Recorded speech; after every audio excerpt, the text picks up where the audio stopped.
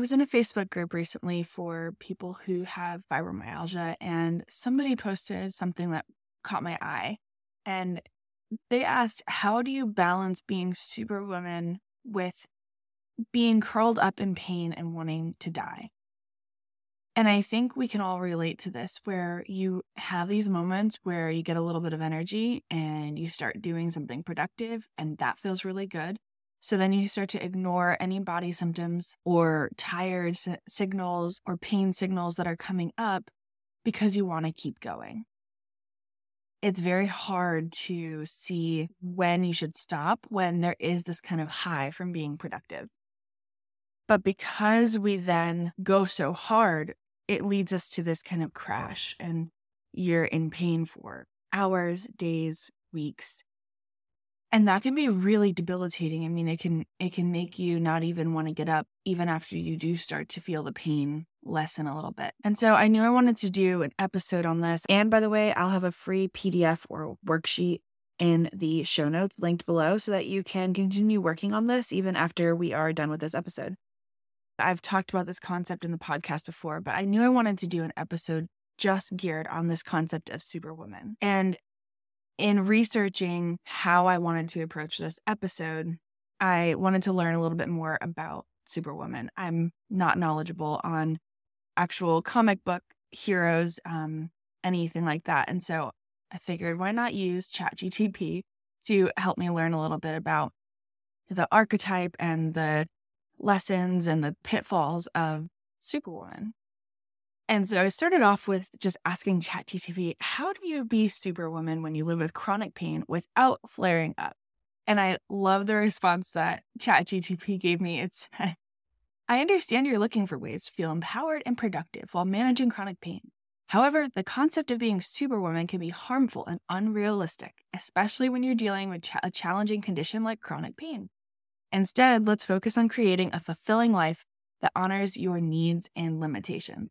I mean, how perfect. Like, I really couldn't have said it better myself. And so some of the things that we're going to talk about in this episode is, how do we define what Superwoman looks like to you?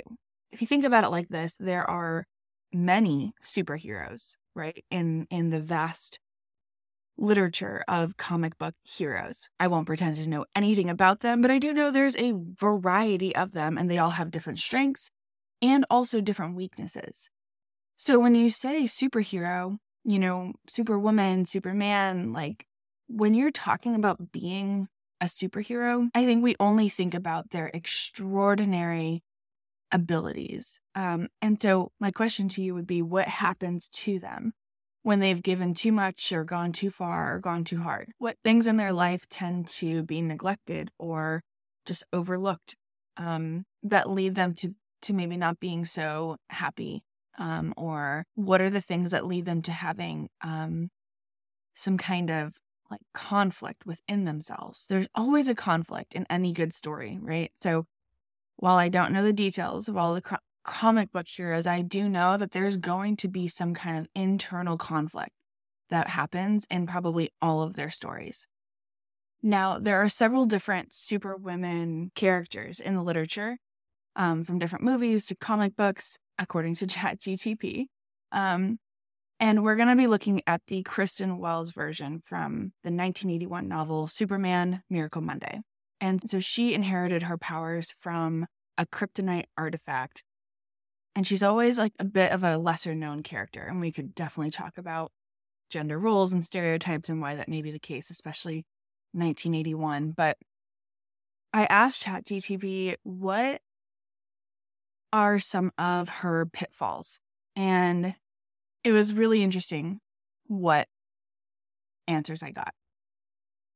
ChatGTP says she has limited control and unpredictable powers, right? So like teleportation, precognition, they're not always precise and under her control, which it says can lead to unintended consequences and dangerous situations. And I think that this same thing happens to us when we start to get this burst of energy. It feels so good, but it comes with limited control and unpredictability. We don't know how long it's going to last. We don't know how it's going to affect us.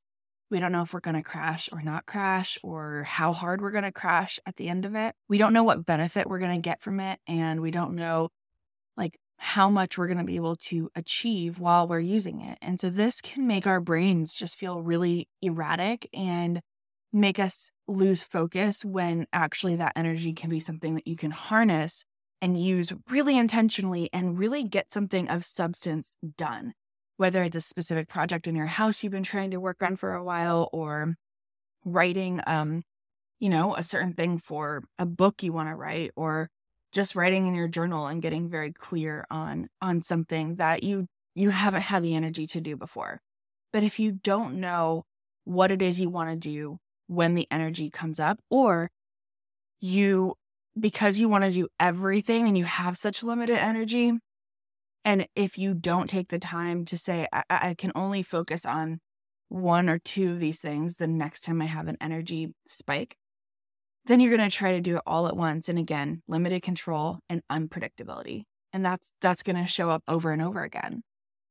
Another thing ChatGPT said that Superwoman struggles with are ethical dilemmas and precognition, meaning knowing the future can be a burden. Imagine seeing negative events that you can't prevent, or facing the temptation to manipulate situations based on your vision.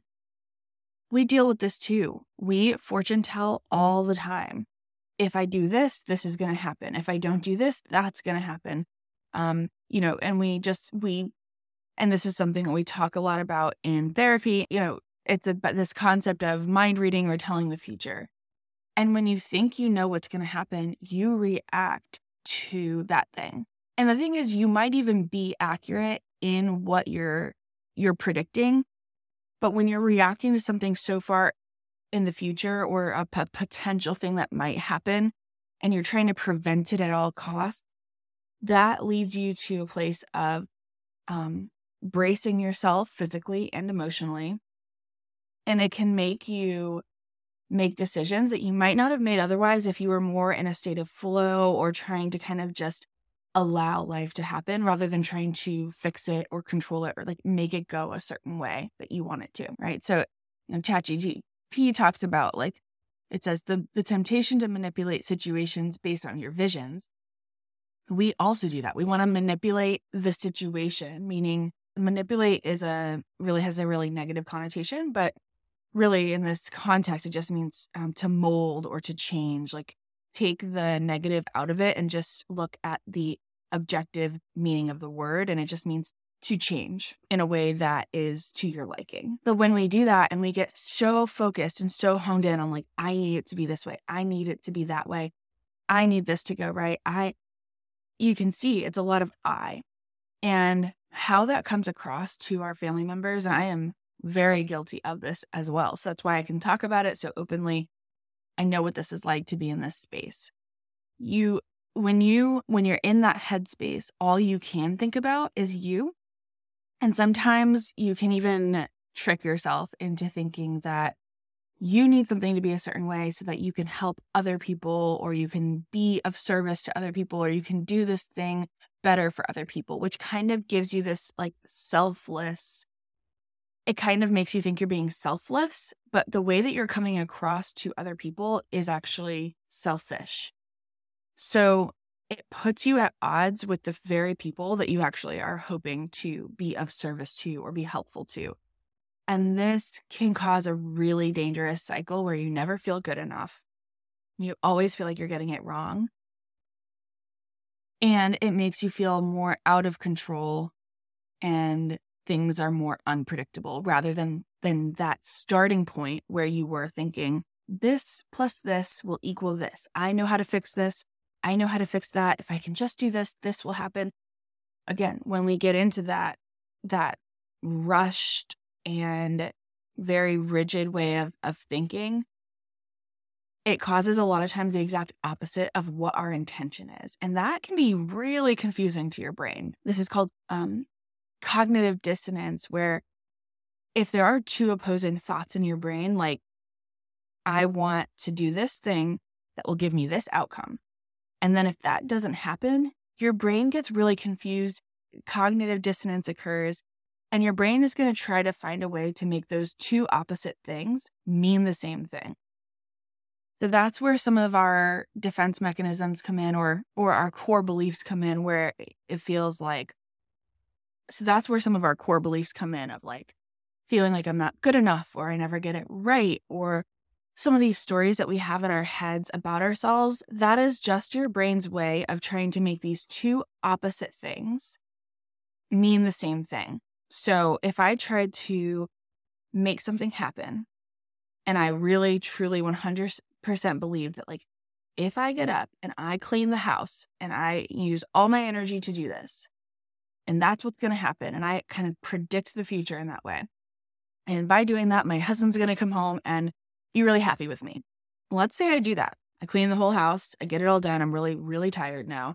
Husband comes home, and for whatever reason, either he had a bad day, or maybe he's mad at me from something from another day, doesn't even notice the house, or worse, says like, I don't care because I'm dealing with this other thing, right?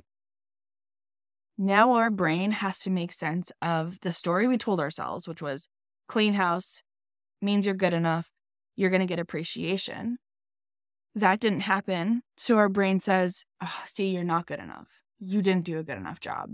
Or, or you make up a story about the other person. Some of us are more internal and we start to blame ourselves, and some of us are more external and we blame the world around us. And it's not even about blame. It's just that you have your individual thoughts and energies and brain power and all of that happening, and so does the other person in your life.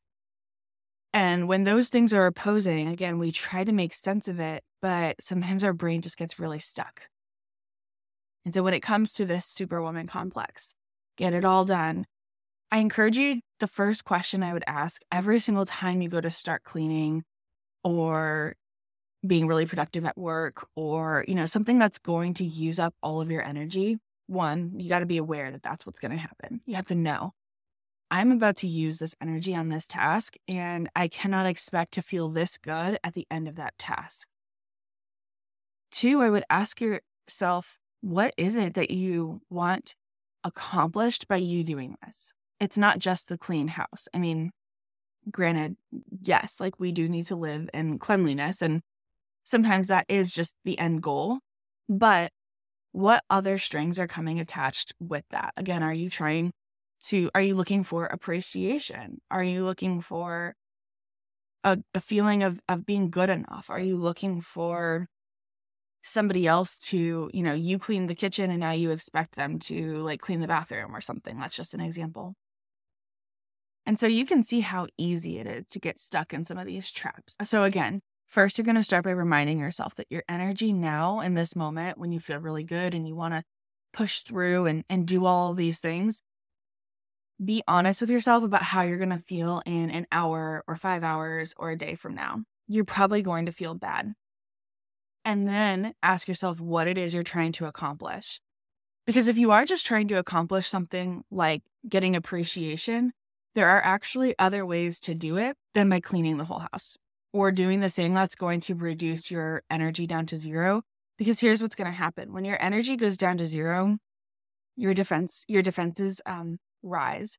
So you might be able to handle things less well.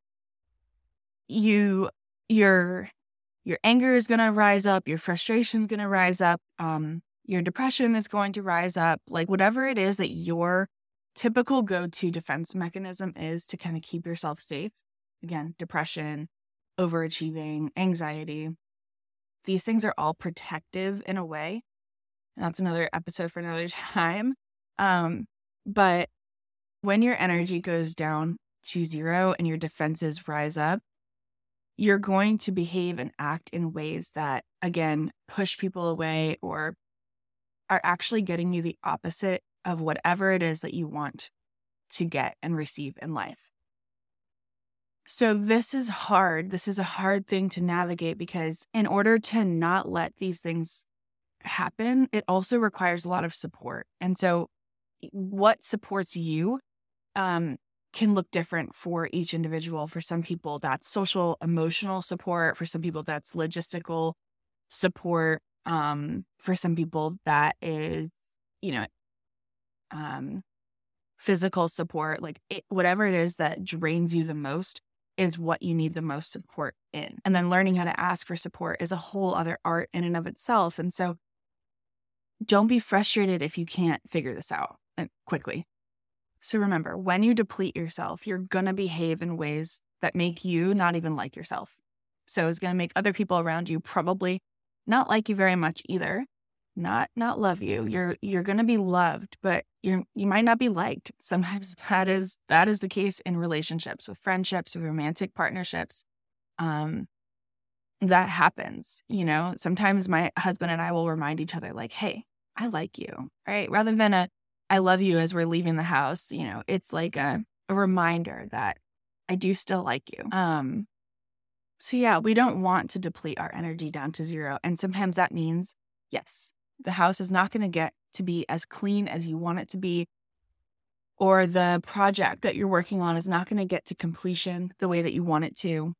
And that in and of itself brings along feelings of grief, resentment, anger, guilt. And so it's almost easier sometimes to allow ourselves to go hard and bring our energy down to zero, because it actually gives us more control over that. It's like, oh, well, I'm choosing to do this, or like I'm doing this to myself. So therefore these feelings and emotions, like when I feel bad about myself at the end of the day, it makes sense. That goes back to the cognitive dissonance, where your brain is trying to make sense of two opposing things at all times. It wants a singular story, and it's going to do whatever it can to give you that singular story. So a part of this is really allowing ourselves to have two opposing thoughts of the house isn't clean, or the thing that I wanted to get done isn't done.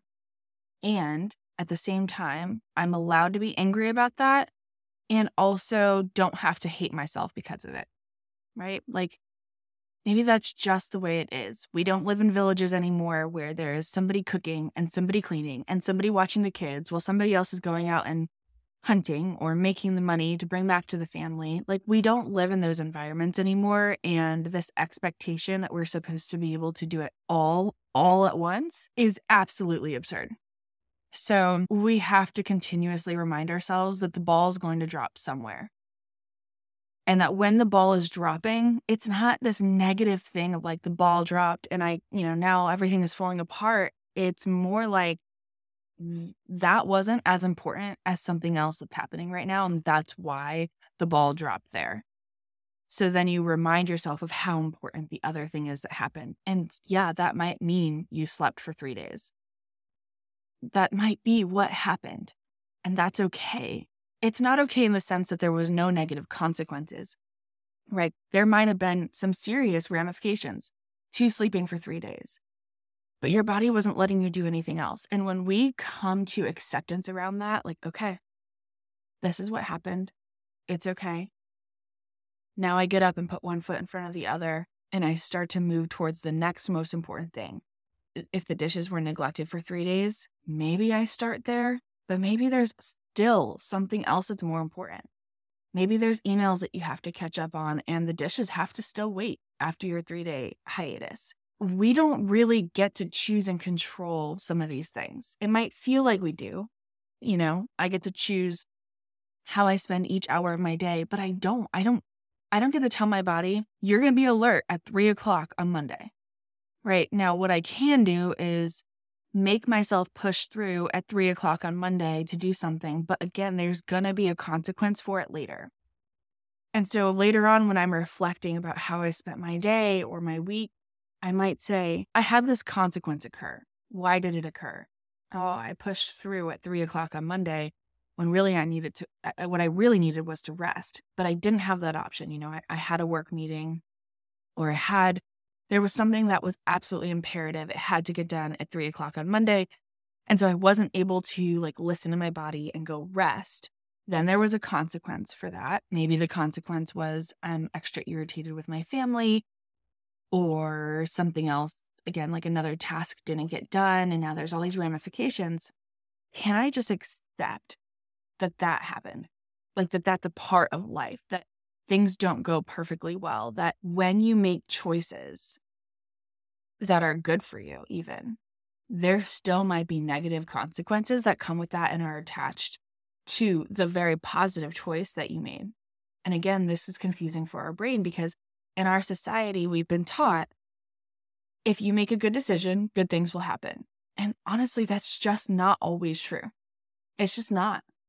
So we want to live a little bit in the gray and allow for some of these things to be true, even though we don't want them to be true. And we want to really work through a lot of that cognitive dissonance. And this is how, again, we do get to become Superwoman, because when you start to do this over and over and over and over again, it will lead you to your strengths.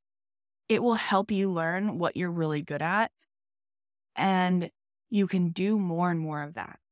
So that when you get to the end of your life, people are not saying, she never said no to anybody for anything ever, which also probably would come with a lot of anger and resentment and isolation and coldness. But they might say something like, she was always happy, right? And your happiness would have come from all of the things you said no to and all of the things that you said yes to, because that gave you a lightness inside of you and it played to your strengths.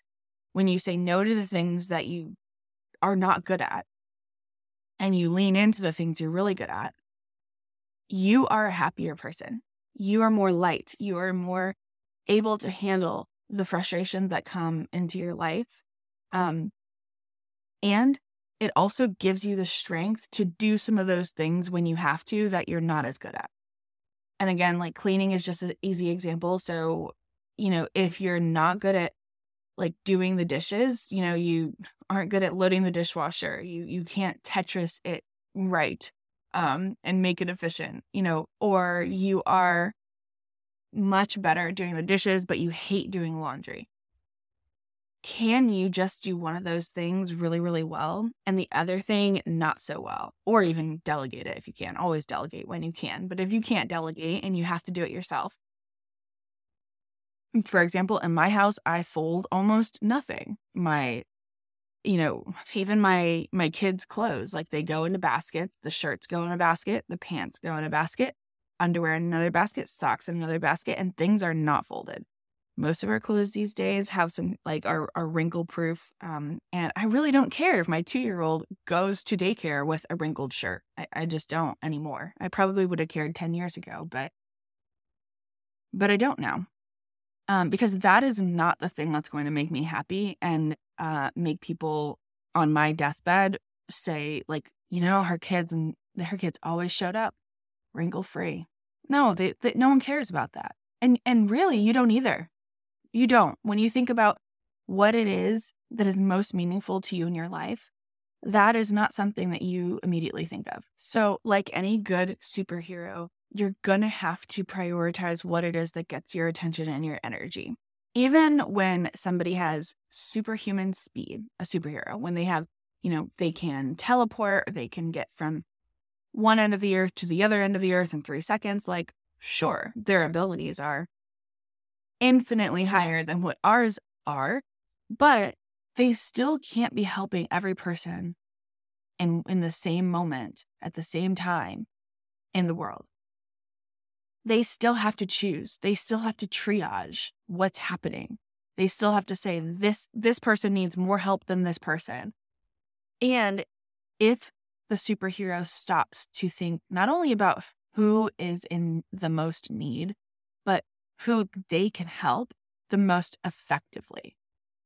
If somebody can teleport and they can teleport other people, that is a strength that they have, right? Then they might be best suited for getting people out of war zones and teleporting people out of war zones. They might not be best suited to help people build their homes. They might be able to teleport, but they might not be able to, they don't have superhuman strength, right? Every superhero doesn't have every power in the world. So they have to know what their strengths are. And if they play to those strengths and do the things that they are strongest at first, they're going to be more effective.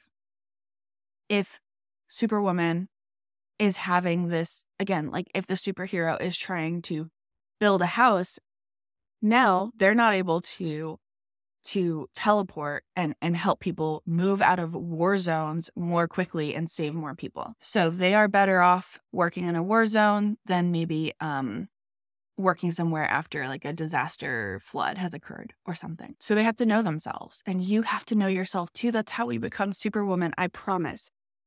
Some of the other pitfalls that ChatGTP told me about as far as Superwoman goes are difficulty adjusting to sudden power, gaining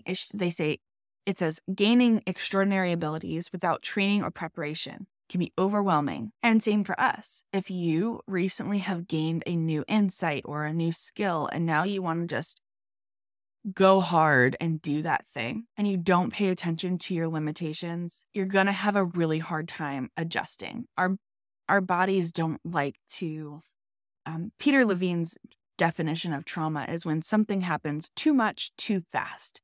And I think the too fast part is really, really important because most of us do move really fast, which then leads to this kind of burnout and depression and being in bed for 3 days because we moved so fast. We drained our resources, drained our energy, and now we have nothing left to give.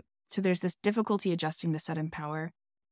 And also, ChatGTP mentions potential isolation due to unique gifts. Okay, so if you are the type of person that wants to go really, really hard once you get this burst of energy, and now you kind of expect everyone around you to follow suit, but they are nowhere near like where you're at or in that same headspace as you. And so it becomes this fight and this disconnect between you and your partner or whoever's around you, your kids, your family, your friends.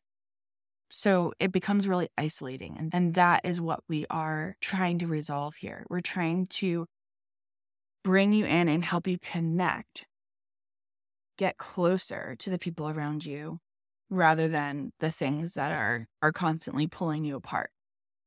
And lastly, ChatGPT mentions a misuse of power based on good intentions. And so I talked a little bit about this earlier, but this is kind of that idea of you might have the best of intentions with the things that you want to get done. And that's when you go into that Superwoman mode of I got to get everything done all at once. But if you're pushing people away while that's happening, well, now there's resentment and issues within your relationships, which also means that when you inevitably do crash or have this flare up or have these moments of depression, the people around you might not even want to be there because they now have their own resentment to work through. This doesn't always happen, but this is something that does happen and it's worth talking about. So if you want to avoid this resentment from happening, whether it's your own resentment at other people or other people's resentment towards you, I would really encourage you to focus on what you're already good at and do more of that and more of that and more of that and more of that. Again, this helps you build strength and resilience to be able to do the things you're not as good at, and it gives you clarity for what things you can delegate. So either way, focusing on your strengths, which research has backed over and over and over again, is better than focusing on the things that you are not good at or that you can't do. This doesn't mean we never try to improve things that we aren't good at or that we never engage with them and we just say, well, that's not a strength, so I'm not going to do it. But again, we have to build up our energy reserves to be able to do the harder things in our life, and doing the things that come easy and naturally to us give us this energy that allows us to then do those harder things. So it's a win-win all around, but it does take some shifting of expectations and allowing yourself to feel differently than what you usually feel in order to get there. So I will have a PDF for you all to kind of recap this episode, give you some reflective questions to think about and to use in your daily life. So if you want to see that, just go to my bio and you can find the link there.